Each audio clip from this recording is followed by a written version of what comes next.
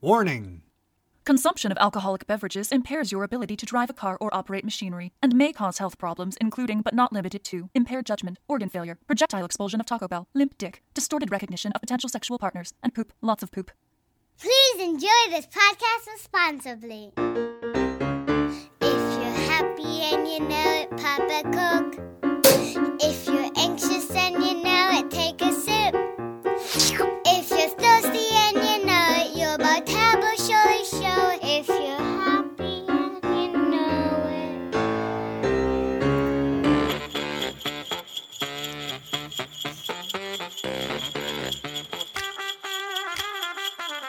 it. Hey, wobbly winos, and welcome to Why We're Whining! The holiday bender taking you on a wine adventure. I'm Tommy Lucas, And I'm Lucy Zukaitis. and today we're whining about holiday drinking again. Again. Let's keep this party going. Amen. Yeah. Speaking of, Lucy, do you know what we're drinking today on day 3 of our adventure? Well, when you say we, are you using the royal plural? I am, yes, because I'm just trying to make you feel included. Is that okay? I know. I appreciate that.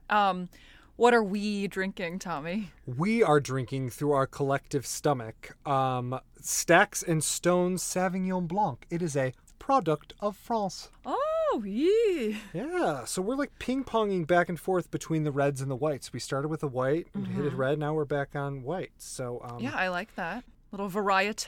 yeah, I think like obviously Sauvignon Blanc is a grape that you and I are very familiar with, and I believe that Yeah. some of our listeners probably are pretty in touch with their Sauv Blanc love.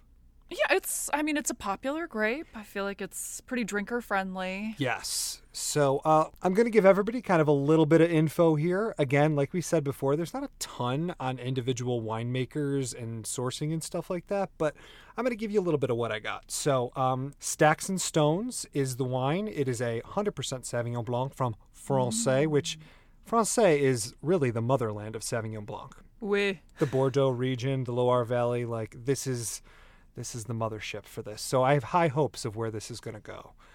Our ABV on this one is 12%, so pretty standard, okay. I think, in terms of our Sauv Blanc love. Maybe on the lower side, but, easy sipper is what I think we're going for here. Yeah.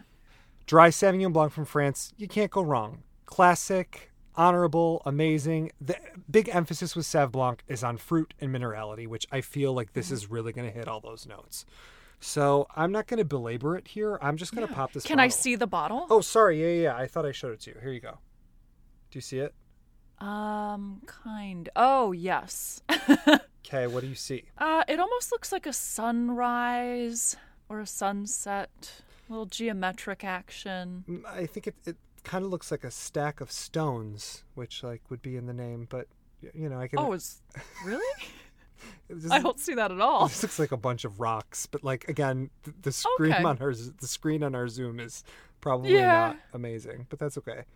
All right, so a bunch of rocks. yeah. Get your rocks off. Color-wise, I will say it kind of looks a little darker than Sauvignon Blanc. I usually think of being like very light, crisp, clean yellow color, like hydrated piss, like one might say.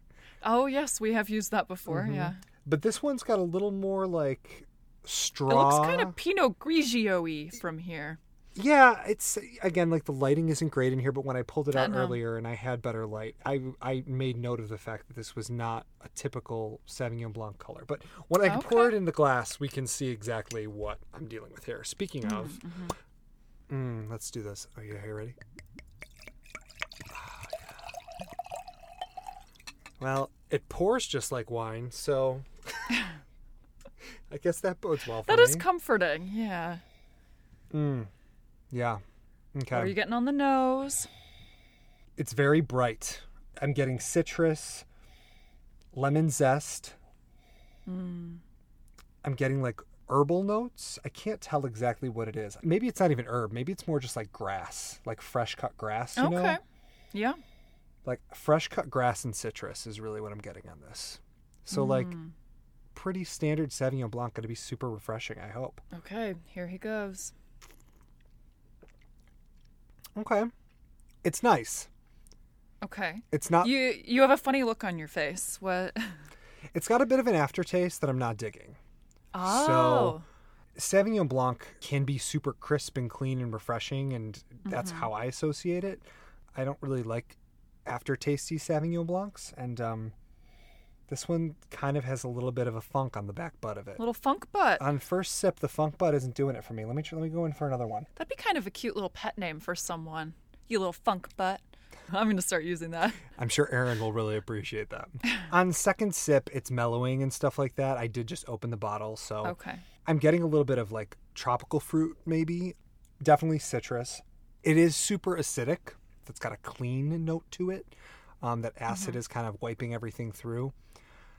And it's okay, but it's not my favorite Sauvignon Blanc that I've ever had. I kind of had higher hopes for a French Sauvignon Blanc, to be honest. Yeah. This would be delicious with any sort of like super rich thing, because I said the acidity on there, like it's going to cut through some of those rich foods, like a nice creamy brie would be, or some like fish, white meat, blah, blah, blah. You know what to drink with Sauvignon Blanc with white wine, Yeah.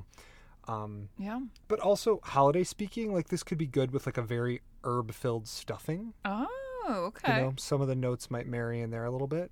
But anything super fatty, this would cut through it really nicely. Okay. I don't think anybody's going to be mad about drinking this, but I wouldn't buy another bottle. Good. That's a good assessment. I'm still going to drink this, and I'm going to drink it exactly when you're going to tell me all about my Christmas factoid that I'm going to learn today. Oh, boy. Okay, so Stacks and Stones got me thinking about rocks, Oh, can't imagine why. And that made me think of coal. Oh. And the whole idea of coal for the naughty kiddos. Oh. And then I was like, what's the deal here? How'd we get into this? Yeah, good. So we're going to talk a little bit about that. Cool. So this is one of those things that it's a little unclear when it actually started or where. A lot of people say that it was in Holland in the 16th century. So before Christmas, the kids would put their clogs by the fireplace before stockings were hung, so they just put their little shoes there. Like St. Nicholas Day when they would put their shoes out? Yeah. Which, I think happened in a few cultures. So if the kiddo was not well behaved, they got a little lump of coal. But if they were good, they got like a little toy or cookies or candy or something. But what I want to talk about more is this tradition in America, because I'm American. America! 19th century America. Before coal was regularly used in the household, the naughty kiddos would get stones or small branches, ashes, cold potatoes, something like that as their punishment item. So things that they could throw at their parents in their fit of rage that they didn't actually get a toy. Wow. See, that's right where your brain went. Just saying. Okay, so then 1820s is when coal starts to be used more and more for heating. So it's getting more popular as the century progresses. So literature from the late 19th century suggests that coal was actually kind of a popular thing to give adults, or that it was maybe like the equivalent of like socks today. Oh. Useful and reasonable to give to an adult. And like you could give it to a kid, but it's kind of a letdown. And they're like, I was going to equate it to a Roomba, but like I guess socks makes more sense. I don't know why I thought of a Roomba. Did you get a Roomba in your stocking as a child? No, but I want a Roomba now as an adult. Oh, I do too. I mean, if any listeners out there want to send us a Roomba, we will gladly take it. And I was like, maybe that would be something that you would have gotten as a kid. I got a Magna Duster one year because that was all I wanted. And my grandma gave it to me, and I thought it was the coolest present ever. And I dusted everything. You're the dream child. I really was. Anyway, back to the subject at hand. So we get to like turn of the century, and now coal is in much more plentiful supply. Most people are using it for domestic heating. So this is when it starts to become associated more with the problem children and gifted to them, because it's not something people are like really coveting anymore. However, this still at this point is really only applying to like more affluent families, because for the lower classes, coal is still a big deal. So you're not going to waste it on a kid. No, you're still burning sticks. You're not Exactly. So then 1920s, this is when it kind of starts to shift. And so even in the lower classes, they can afford to give their wayward children coal for Christmas because now it's not such a hot commodity. Wow. So, yeah, big part of pop culture by the end of the 1920s. We see bad kids receiving coal, like in humor magazines, children's books, newspaper articles. It's a hot thing now. And then I don't really know when, I guess as coal started disappearing from domestic life, people stopped literally giving out coal to the children, but it's still like symbolically with us. And, you know, you might like get it with a hashtag now, like hashtag month of coal. Jesus Christ.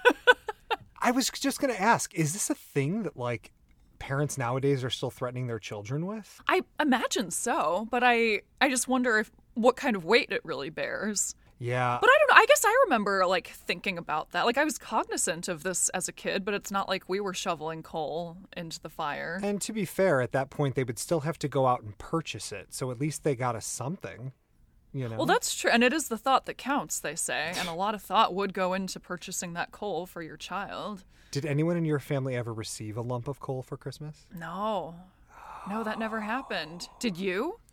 We never received lumps of coal. One year we did get candy coal, which like was kind of a that's kinda winky cute. whatever else. Like, Yeah. hey, we know you're little shits, but like you're gonna get normal presents too. You're a dick kid, Yeah, but... exactly. But my aunt got coal one year for Christmas as a kid. And Wow. it was a cautionary tale in our household because we were always like, oh, everybody says they're going to happen, but like you could be horrible and no one's ever going to do it. And no, my aunt actually got coal for Christmas one year. And it was, Wow. I don't remember now if she got other presents after the fact, but if she did, they weren't until her birthday, which was celebrated after Christmas. But yeah, it was definitely something that held a hefty weight. No kidding. To be fair, there were years that we probably both should have received it. You're talking to the kid who was voluntarily using a Magna-duster all over the house. Well, so- I'm the one that's drinking for both of us, so I can make assumptions in that regard, okay? What can I say? I was practically perfect. Back over, Mary Poppins. Lucy Zukaitis isn't down.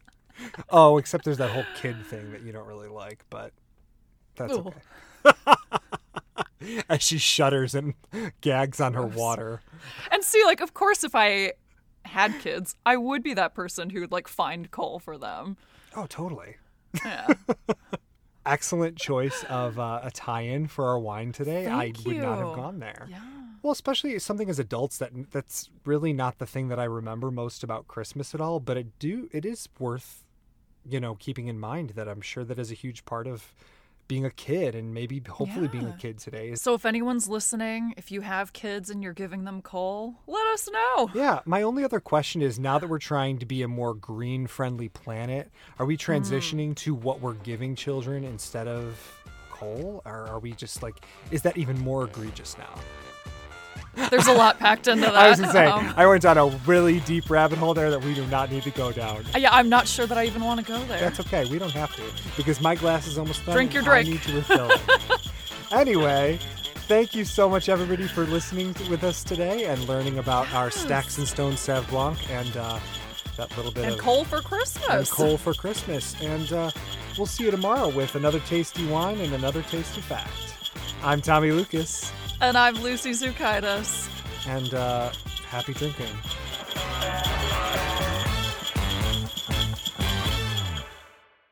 This has been a Tom C. Lukaitis production in association with Double Daddy Studios. Thank you for enjoying this podcast responsibly. Maybe we can take the notes that we got in class today and not be actors on mic and just be normal people on mic. We can try. Yeah, we can sure try. Let's Okay. do. I want that for us. Let's try and Okay. take that note and apply it to our thing That feels today. like a noble goal. Yeah, can you just be the guy? I need you to be the guy. I'm the guy. I'm gonna be the guy. You're the guy. This is the guy. This is the guy. This is the guy. Okay, great, awesome. Yes, this is the guy.